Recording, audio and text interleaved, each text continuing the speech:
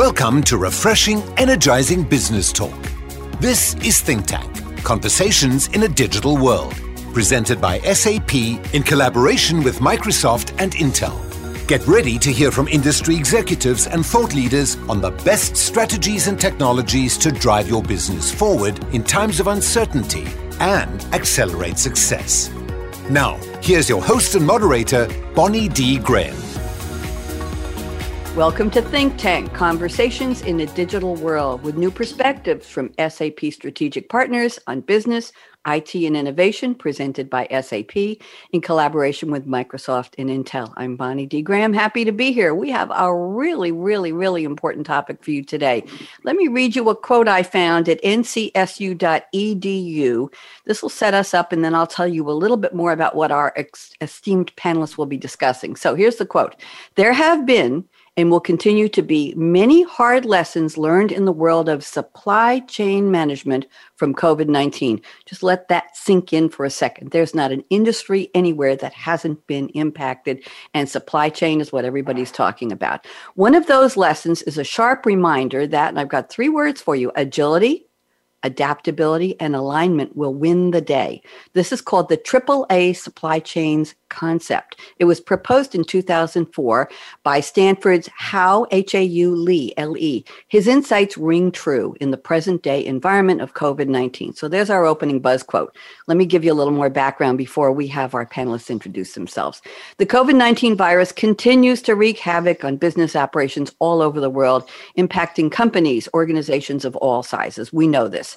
Most are working in what they consider a manual situation room mode. Okay, they're trying to match demand to available supply through tight spend controls bounded by the CFO-defined cash flow and liquidity management mandates, meaning they're keeping a really close watch on what in the world's going on. Increasingly organizing their actions in an overlapping multi-stage approach, many companies are modeling recovery scenarios. We're all hoping that they will recover, and they're creating alternate supply chain action plans and playbooks to make sure they have the right options for recovery. And once they get into recovery, they want to get into the ramping up stage to get back to thriving. So we have 3 experts here today. We have from PwC, Jacob Cunningham and Ashish Punjabi. Very happy to welcome them. And SAP's own Richard Howells, who is also the sponsor of one of our Game Changer shows, Industry 4.0. And we're going to ask them about how organizations are navigating supply chain resiliency. That's really the reigning word everybody wants. How do you keep it agile? How do you keep it fluid? How do you keep it resilient to what's going on? And we're going to ask them for some insights on new strategies for achieving agile supply chain. So welcome again, and a shout out to Brad Borkin and Susan Walker at SAP, the sponsors of this series. So let's go around the table. Jacob Cunningham, we're so happy to have you here today. And would you please take about 2 minutes, tell everybody who you are, what you do, and Jacob, give us a little insight into what is your passion for this topic. Jacob, welcome. Hello. Yes. So thank you very much for having me. Again, my name is Jacob Cunningham, and I'm a technology consultant with PwC's SAP supply chain practice. So going all the way back to the very beginning of my career, I worked as a process engineer for a couple of years, and then I went to pursue my MBA. And it was while I was working on my MBA that I got introduced to SAP through an internship. Now, imagine this. It's the second day of the internship, and my supervisor hands me this folder of SAP system notes and plops it on my desk, and it's thicker than like 2 volumes of the Internal Revenue Tax Code, and dumps it on my desk and says, "Can you make a training guide out of this?" And so at the time, I didn't know what SAP was. I didn't even know how to spell SAP. But I soon found out that there was this module called production planning, or PP. There was materials management, or MM. And these helped to manage the supply chain and really help companies sort of manage the supply chain. And it's really, I grew from that internship to work in APO, or advanced planning and optimization. And now I work in IBP, or integrated business planning, which is the area where I lead at PwC. So when clients ask me to introduce myself, I like to tell them that my superpower is leveraging my 20 years of digital supply chain transformation experience to tackle their toughest challenges. So thank you for having me. Jacob, that is probably one of the most engaging bio introductions we've ever had in all my years of radio. So thank you very much. I went to work for SAP 10 years ago, and I didn't know how to spell it either at the time. Wow. I was brought in as a contractor, and it took a while to figure out it was SAP. Exactly. So welcome and thank you so much. And we're going to leverage your expertise on the topic. So thank you very much. Now let's move around the table to your colleague at PwC, Ashish Punjabi. Ashish, I'm going to give you a couple minutes to also tell the world who you are, what you do, and what's your engagement or passion for supply chain agility. Ashish, welcome. Sure. Thank you so much, Bonnie, and thanks so much to the rest of the panelists. Again, my story starts almost 25 years back now, and my first job actually was on an oil rig, which had nothing to do with supply chain. It was purely, getting oil out of the ground, and I did like 5 years there. But in the process, because supply chain is so ingrained in almost anything that is product centric, there was always this procurement, there was always this installation, there was an element of making things happen. So supply chain started becoming a part of my daily routine, even though I was on the oil rigs. And just like Jacob mentioned, I started thinking about further education, came and did my MBA in supply chain. And from there on, again, got my first job where the client, way back in 2001, was implementing warehouse management. Same kind of experience. I went through some training myself. I remember it was San Francisco, and I was like, what is, again, coming from oil rigs, technology was a foreign concept for me, if you may, right? So it kind of helped me understand how things piece together in the background, because what you see in the front is a seamless execution of work. But what happens in the background is what I went through in the training.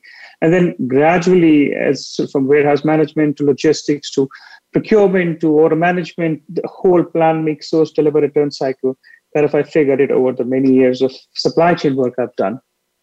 Obviously, SAP has always been the backbone for my work because working in technology, SAP was the technology I was working with primarily. And I would say the last 6 to 7 years, a lot of importance and a lot of attention is being given to digitization of information, of processes. And that is where the whole connected supply chain, the more resilient supply chain, if you may, so that you could react or be more proactive, if you may, to some of the decisions you're making, has taken a precedence. So a lot more thought leadership, a lot more thinking, a lot more experimentation is being done in that space. And that's where my passion lies. I want to make sure every challenge that's thrown at us, we look at it from a different lens. No more traditional ways of looking at things. It's always, how do we do things differently? How do we use the technology to enable whatever the new processes may be? So that's where I am kind of, most of my time these days goes, is trying to figure out innovative and new ways of making things happen in a very digital environment, if you may. Thank you, Ashish. Pleasure to have you as well. Also an interesting background. And now we're going to move around to our third panelist, no stranger to SAP Radio, Richard Howells. Richard, welcome. And you know what I always say when you're on a radio show, Richard, in case there were, let's say today, 2.75 people around the world who already don't know you, why don't you talk to them, tell them what you do, and why in the world are you here on Think Tank today, Richard? This is not your normal venue, so talk to us. Welcome, Richard. Well, thanks for having me, Bonnie, and thanks for inviting me. My name's Richard Howells. I work for SAP in the supply chain space. I've had probably over 30 years of experience. And my passion for the topic, as you asked, is it literally and figuratively puts food on the table. For me, my family, and I've worked in the supply chain area straight out of college, starting by developing solutions for the software for the industry, then implementing it around Europe mostly, and for the last 4 or 5 years specifically doing a lot of thought leadership and writing and identifying the future trends and opportunities for supply chain. So it's been a 30-year journey.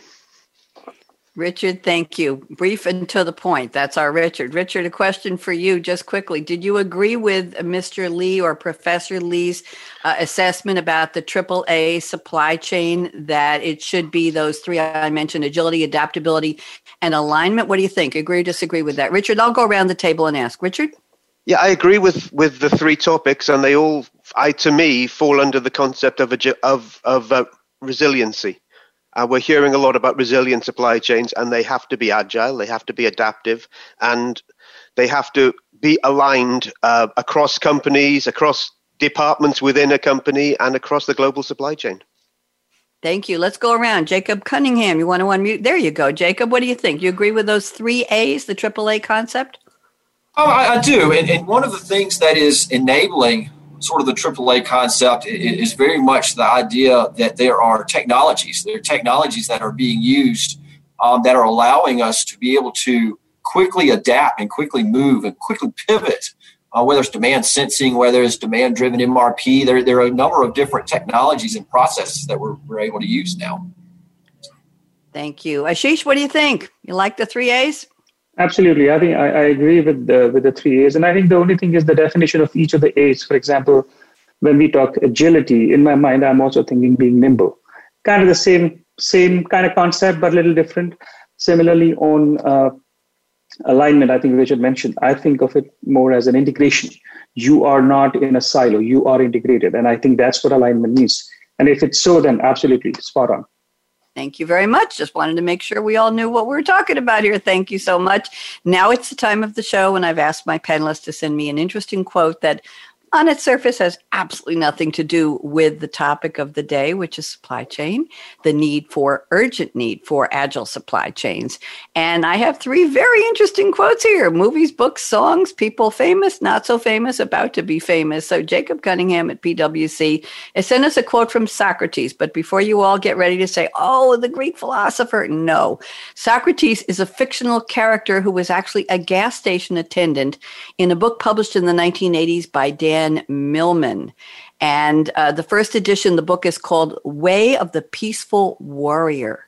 Very interesting. It's a fictionalized memoir. Fascinating book. Here's the quote Jacob has selected from the fictional Socrates. The secret of change is to focus all of your energy not on fighting the old, but building the new. Jacob, certainly words to live by. How in the world did you find this one? And why don't you relate it to our topic, please, Jacob? Yes, well, thank you. A rather interesting and somewhat controversial quote that gets misattributed to Socrates, the Greek philosopher, who, interestingly enough, wrote nothing. It was really those that were influenced by Socrates, such as Plato, that did all the writing. So this quote is actually from, as you mentioned, a fictional character from a 1980s book. But it's this quote that really captures what many of our clients are going through, which is disruption that is driving change. And for years, companies have faced disruption, and from simple supplier delays to part shortages to more extreme delays like rail strikes or natural disasters. But they've always been able to come back to the previous business model. So once that disruption has passed, it's been like, okay, we can go back to the ways that we worked before. But COVID has really driven the supply chain topic to the executive leadership level and really made it front and center because COVID was so sudden. And it has driven so many different, really permanent market dynamics, from toilet paper, which came into high demand, all the way to rental cars, which are just on the opposite side of the spectrum, which is very low demands. So Socrates, the fictional character, he's really coaching us to recognize what happened in the past, but to build new processes, build new IT technologies to adapt to these supply chain disruptions so that we have the agility to withstand really the next disruption. Thank you very much. Very, very well put. And we don't really know what the disruption may or may not be. It might already be here, and it's just overshadowed or outshadowed by COVID. So thank you, Jacob. Very interesting. And we love the quote from the Socrates who actually said something. Good point about the philosopher. I didn't know that. And now let's go to Ashish Punjabi. He has sent us a quote that people think came from Frank Ocean. And Frank Ocean, still very much alive and well, born in 1987, American singer-songwriter, record producer, and photographer, recognized for his idiosyncratic musical style, introspective and elliptical songwriting. I thought an elliptical was an exercise bike, forgive me. His unconventional production techniques and his wide vocal range. And apparently this is supposed to be from a personal essay by Frank Ocean called Boys Don't Cry, #1. Let me just read the quote, and we're just going to go with the popular misattribution for now, okay, Ashish? So we're going to say, here's a quote by Frank Ocean that everybody says he said. Here it's, work hard in silence, let your success be your noise. Ooh, that's so profound. Ashish, what does this have to do with our topic today? Sure. So, Bonnie, to start with, right, in all honesty, I haven't read Frank Ocean. I don't know all his work, but I just like this, 6-7 letter quote. It just made a lot of sense to me, not just from a professional perspective, in general. It's a very generic statement you would apply to anywhere. And why it made sense to me in context of what we are discussing today is because there's a lot of emerging technology we are talking about, a lot of stuff that people, or the buzzwords we call them, but they're not buzzwords anymore. They're real things people are working on, experimenting with, whether it's artificial intelligence, machine learning, AR, VR. These are things that are being worked on, but what you see as an output is just, okay, yeah, this is a fantastic algorithm. It did great things for me.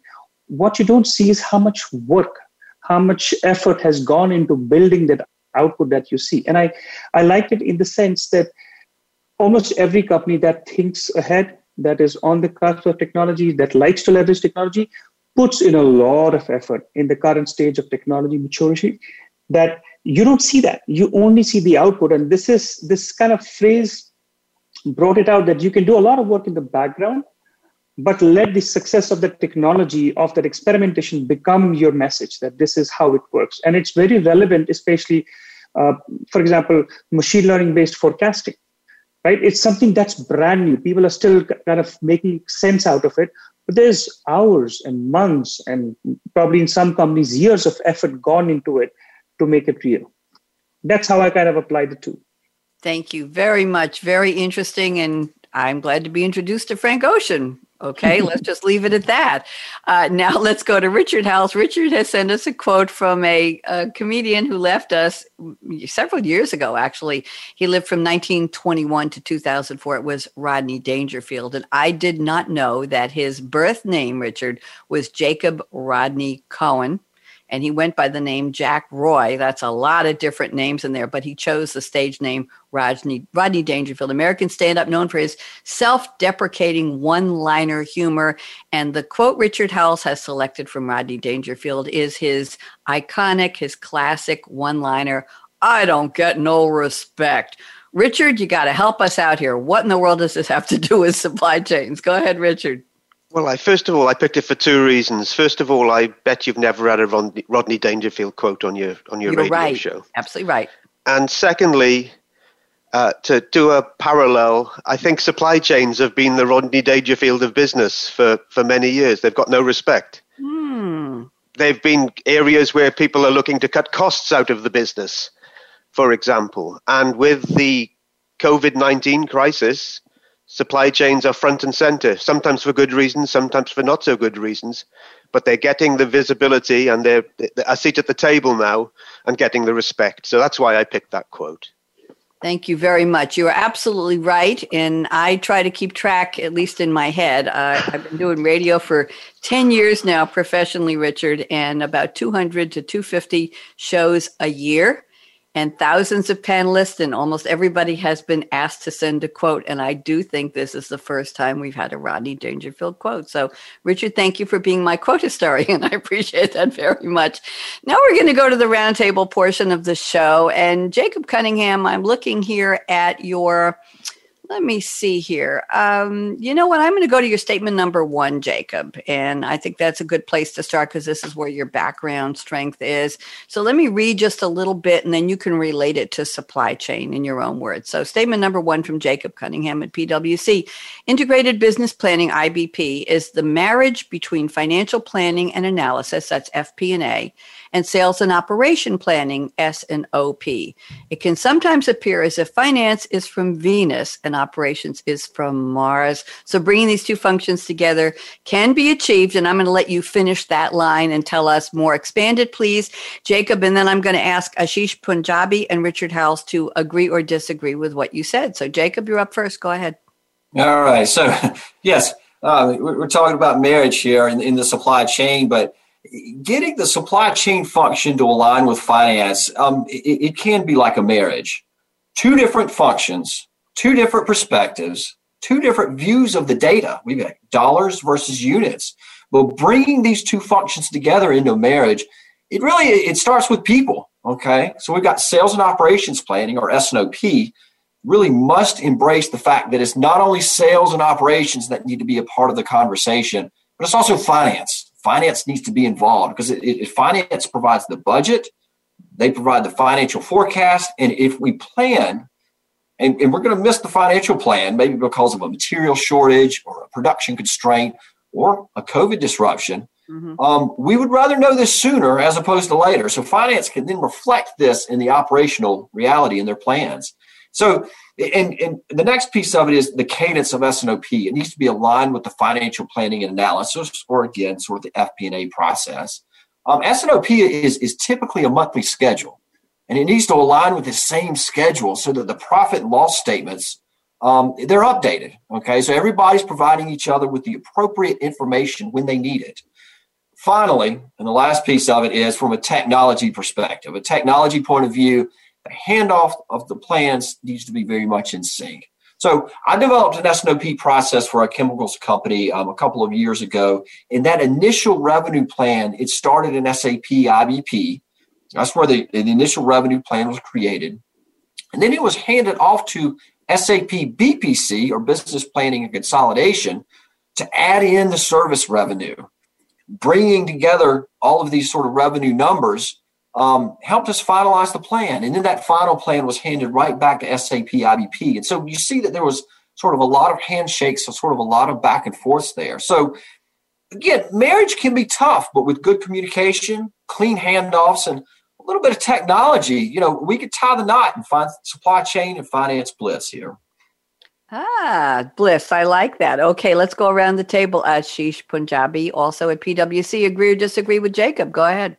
I fully agree with him, actually. In fact, what I would also say is the concept of connecting it to, through a marriage, if you may, of sorts, it's a recent phenomena, right? It's the need has been there forever, but for some reason, more recently, you see more and more companies talking about this marriage, if you may, because they want to have more accurate forecasts, both from a dollar perspective and a unit perspective. But one thing that I think that has enabled this to be more aggressively taken up is the maturity of the technology itself. To be able to do it, earlier I remember, again, 15, 20 years back, a lot of this work was done partly in the system, partly offline spreadsheets, and partly, back-end conversations to agree on things. Now, a lot of this stuff is being done using technology. It's faster, it's quicker. And maybe that's why you see a lot more traction now. And maybe, Jacob, do you agree with that? The technology has played a big role in kind of making it front and center for a lot of large corporations.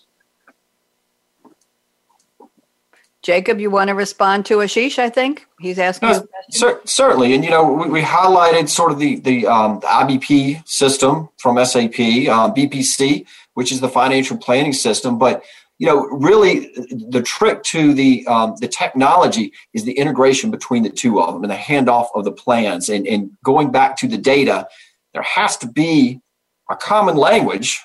Like in a marriage, there has to be a common language between the two different systems to be able to hand the data back and forth. Okay, and let's get Richard Howells in on this. Richard, you knew I was coming to you next, but we had a little side trip over back to Jacob. So, Richard, what do you think? Agree or disagree with what either or both said?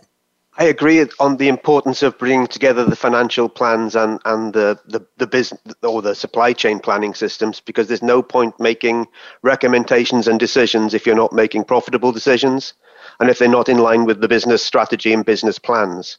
But I also think that the planning system brings together all functions within the business, including finance.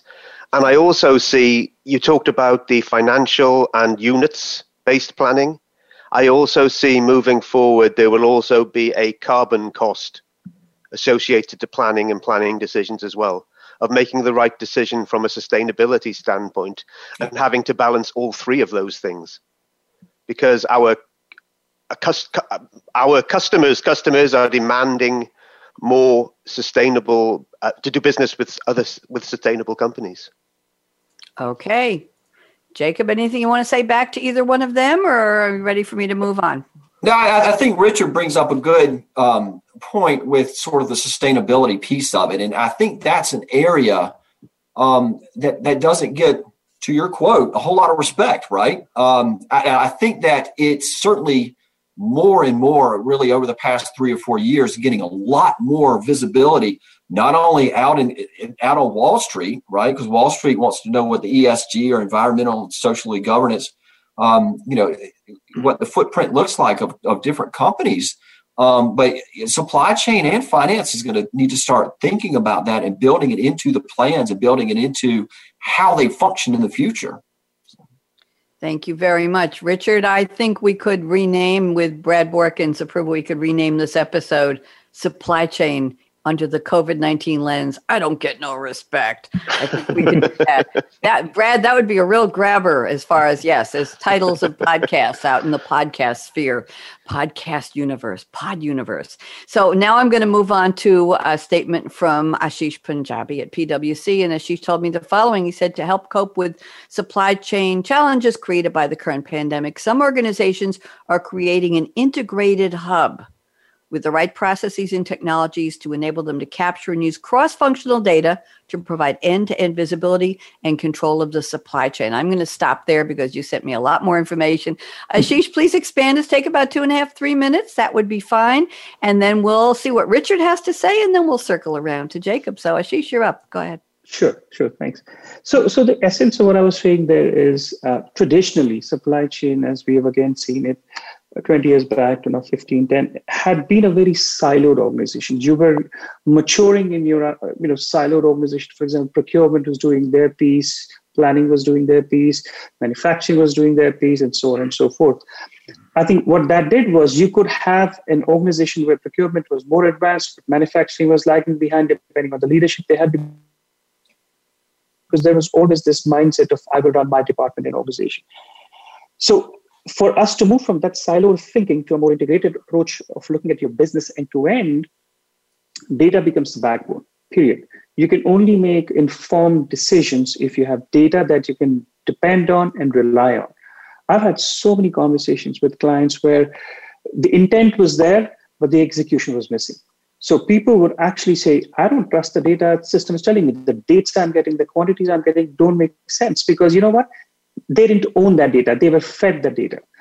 So how did we fix it? And how did companies start fixing at the grassroots level so you could actually make more proactive decisions? That's where this concept of single data layer, a data platform, or a hub comes into play, where you are ingesting all the data from different sources. Some of it could be in your backend ERP, some of it could be in a database that's sitting outside, maybe logistics information. Some of it could be in your MES system. So you're ingesting all the information. So now you have a single layer of data that everybody feeds off of. There is no more he said, she said. It's all about data is the king here. And using that data, now you start setting up rules, setting up procedures and processes so you can make decisions that are proactive.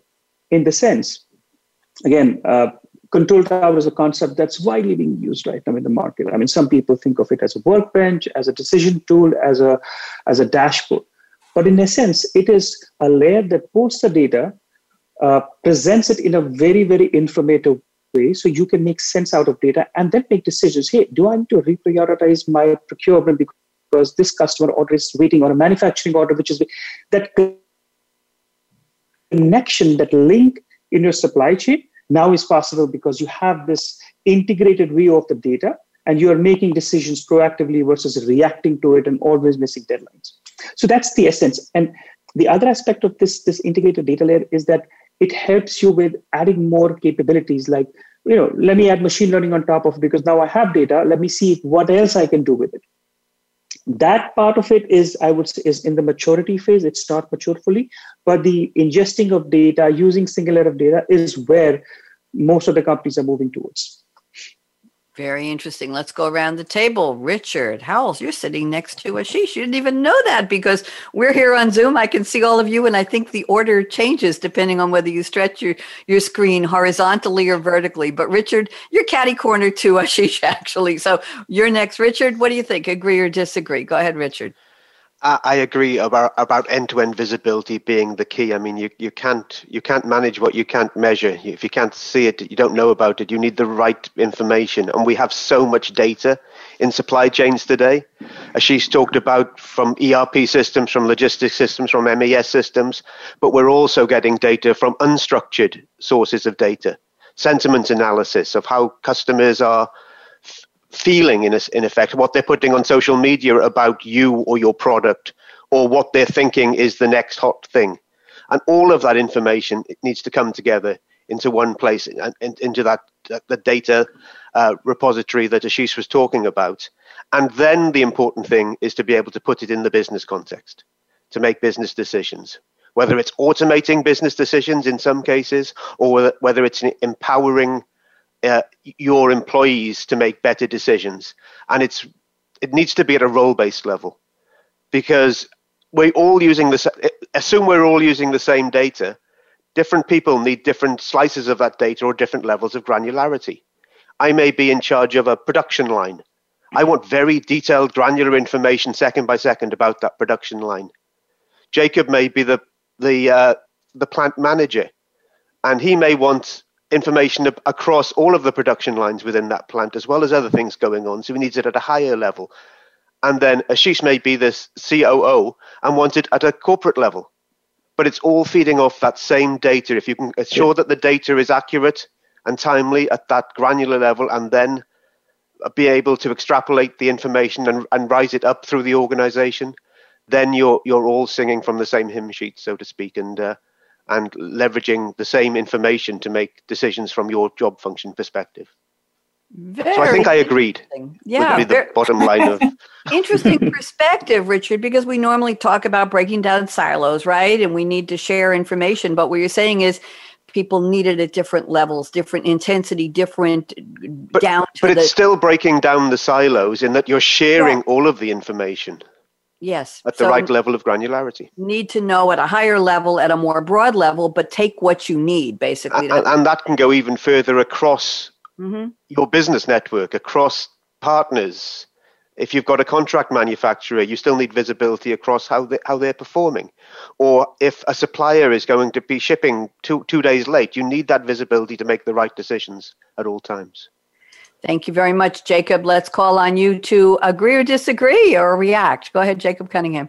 Well, I certainly think, what we're talking about is the gold standard, right? This is sort of the pinnacle of what companies need to be reaching for. And when we take a step back and take a look at what companies are doing, there's no single technology solution that's being used to support all functions. So, whatever technology it may be, there's usually sort of a core ERP, and then there's cloud solutions. There are sort of bolt-ons that are part of the solution that provide sort of specific functionality or sort of unique functionality, right? And so what we want to achieve, and again, sort of aiming for this gold standard, is to allow companies to seamlessly integrate between all of these. And it's not only within the four walls of the organization, as Richard was mentioning, but it's also sort of reaching out into the tier 1 and the tier 2 suppliers. A lot of aerospace and defense companies are reaching into the tier 1s, tier 2s. The same thing with automotive companies are reaching out beyond their four walls to really get a collaborative supply chain relationship going. And so, and same thing with sort of product lifecycle management tools or time and reporting tools. There are a lot of different tools. And so that integration and that data harmonization, if you will, is really critical as we take a look at sort of end-to-end supply chains.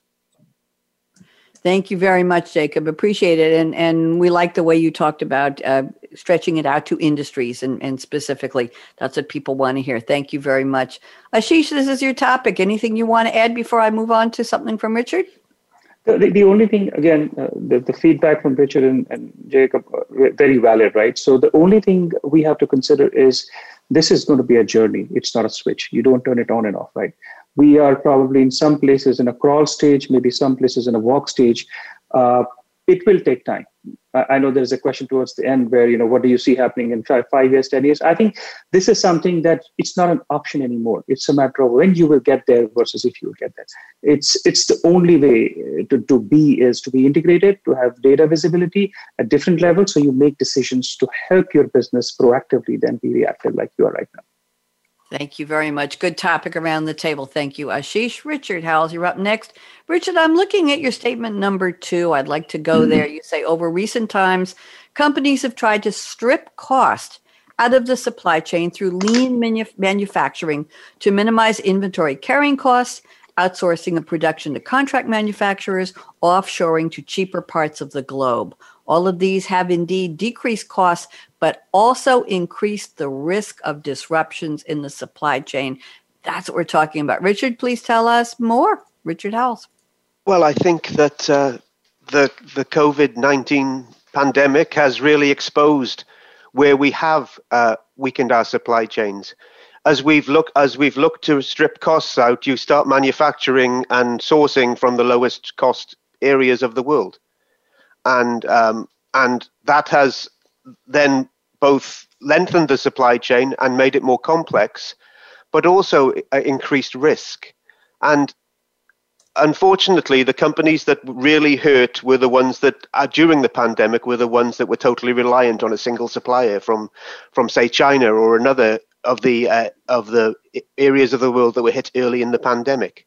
And I think what I'm getting at here is that we're really looking at now of balancing the cost and the risk from a supply chain perspective.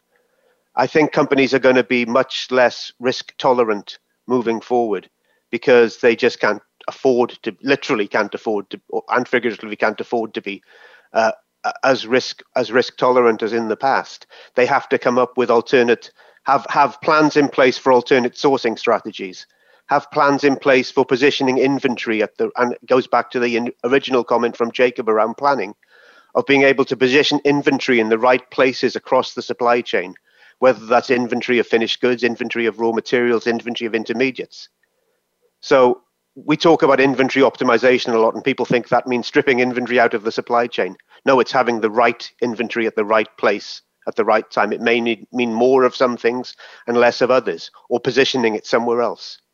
The other thing I think we're going to be seeing a lot of is companies rethinking their supply chains in general around the whole concept of offshoring versus nearshoring versus onshoring, because you want to be able to have the ability and the flexibility and the agility, all those terms that you used in that first statement, to be able to respond to change, to be able to both predict it or sense it and have the ability to respond to it, because there's nothing more frustrating than knowing there's a problem and not being able to do anything about it.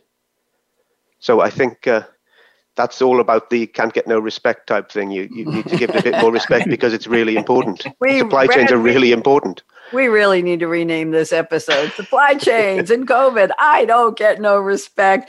Jacob, you're sitting, one way or another, you're sitting next to Richard on our virtual roundtable. Jacob, agree or disagree with Richard about lower cost might mean higher risk? What is the risk tolerance, the risk profile of companies that are trying their best to stay in business today? Jacob. Well, I think I'll straddle the fence on this one and say that I agree with part of it and disagree with part of it. Just to be a little controversial, sort of like my quote, but we specifically in the aerospace and defense area, one of the things that aerospace companies are really sort of struggling with.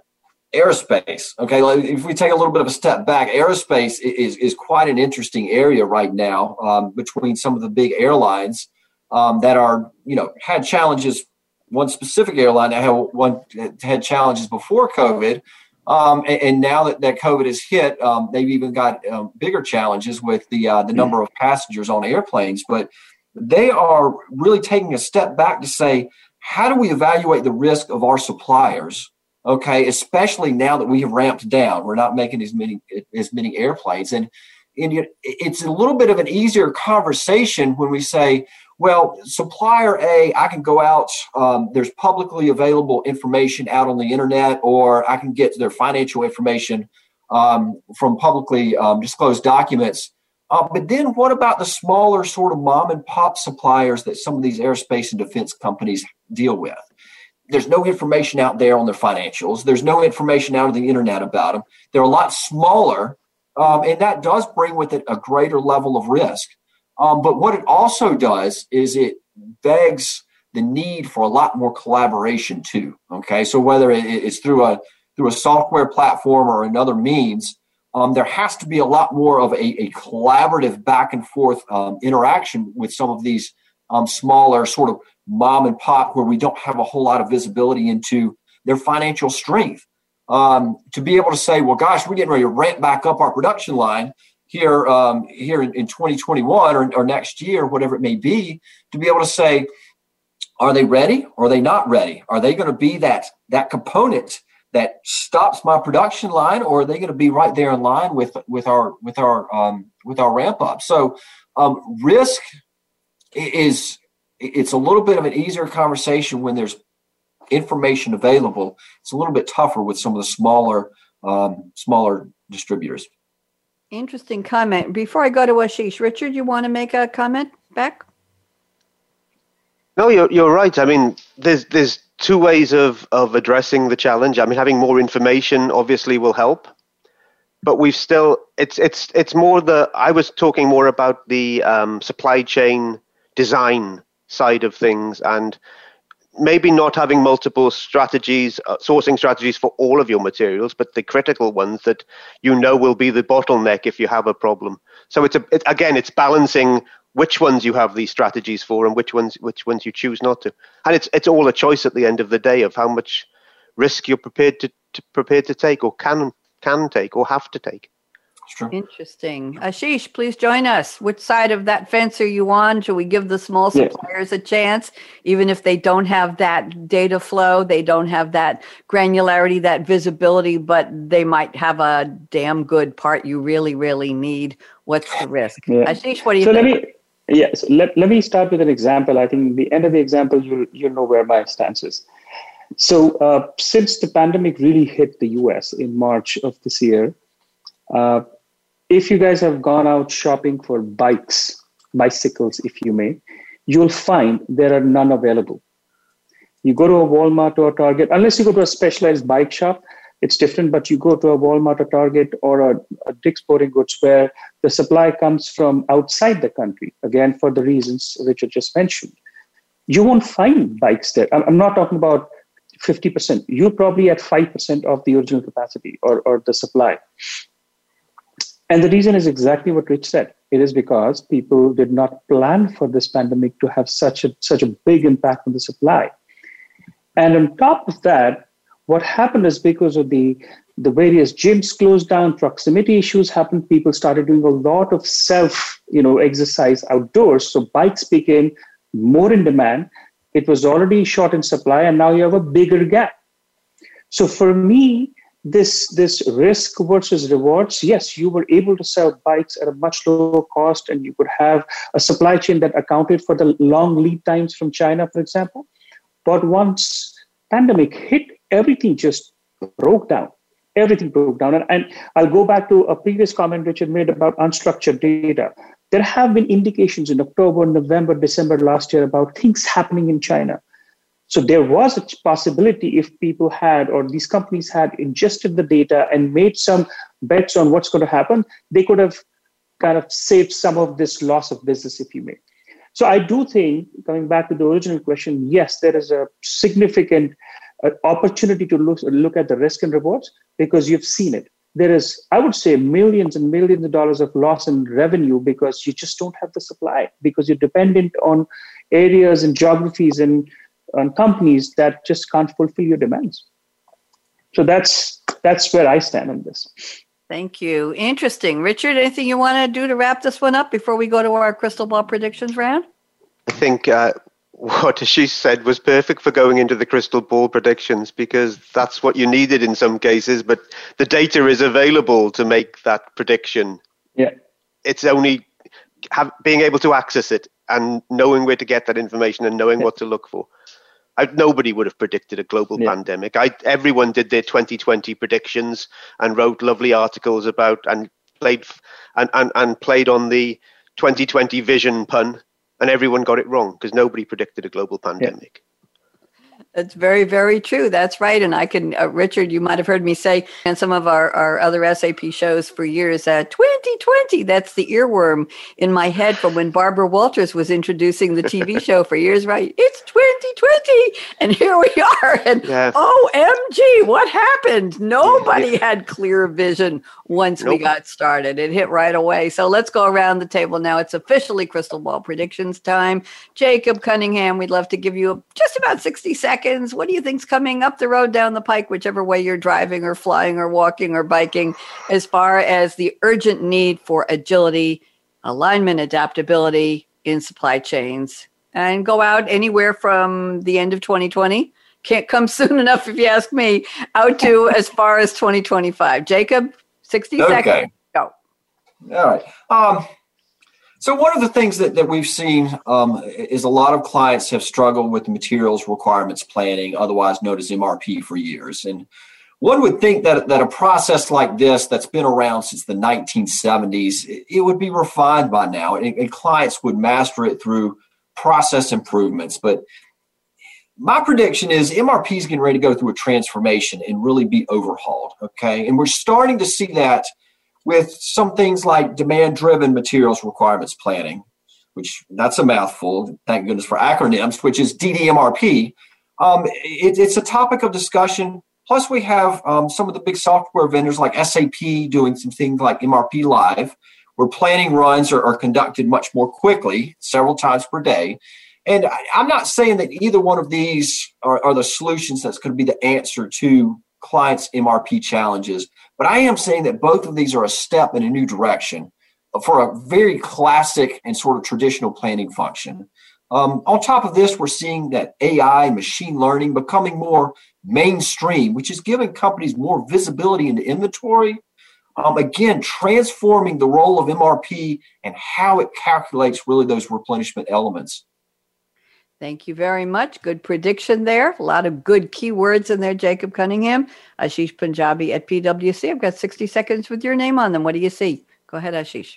I see. There are 8, I would say, essential technologies we keep talking about and call them buzzwords, call them, the new fads, but I think they are essential. You can't escape them. And those are a couple of them, Jacob already mentioned. Artificial intelligence is here to stay. Machine learning is here to stay. There is no way around it. You just need to figure out how to best use it, where to best use it, and when to best use it.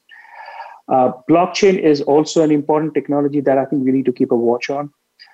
Drones going to play a big part in supply chain going forward. I think it's not just Amazon delivering your end to consumer. It could have far-reaching impacts, if you may. Internet of Technology, I think that's kind of come to a maturity level in a lot of areas like manufacturing spaces. But I see tremendous potential on real-time information access using IoTs. That will be big in play.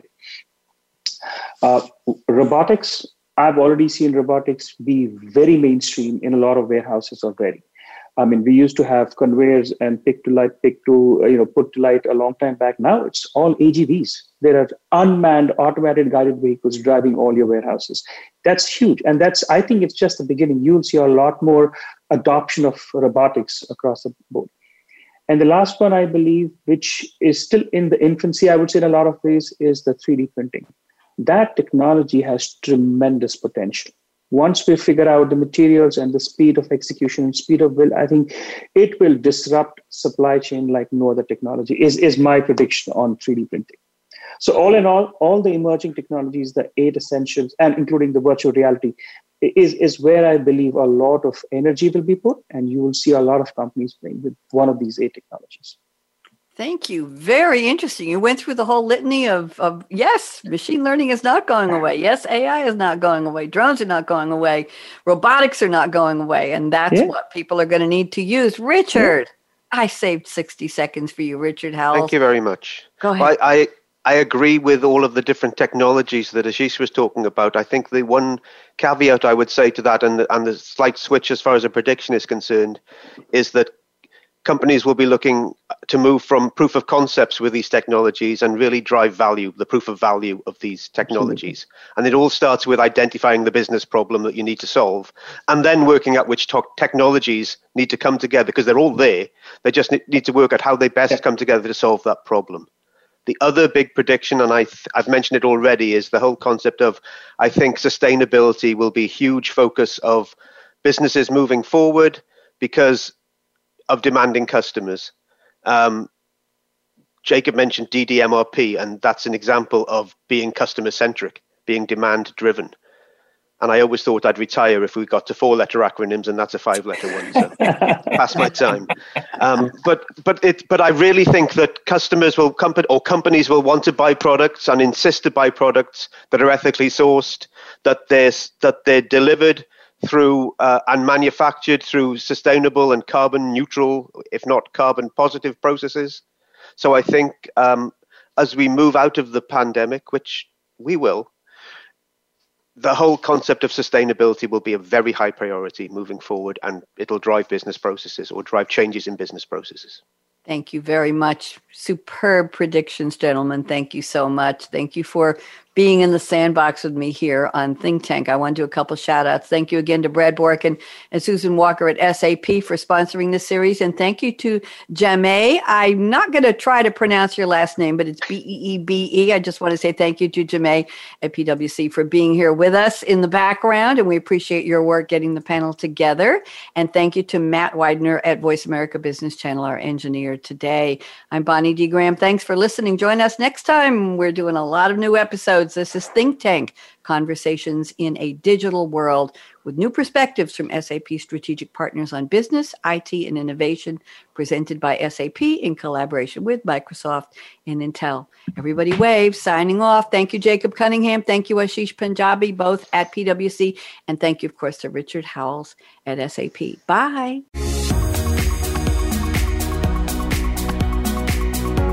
Thanks again for tuning into Think Tank, Conversations in a Digital World, presented by SAP in collaboration with Microsoft and Intel. Keep the conversation going by tweeting your questions and comments to Twitter hashtag SAP Radio. Please join host Bonnie D. Graham again on the Business Channel next time.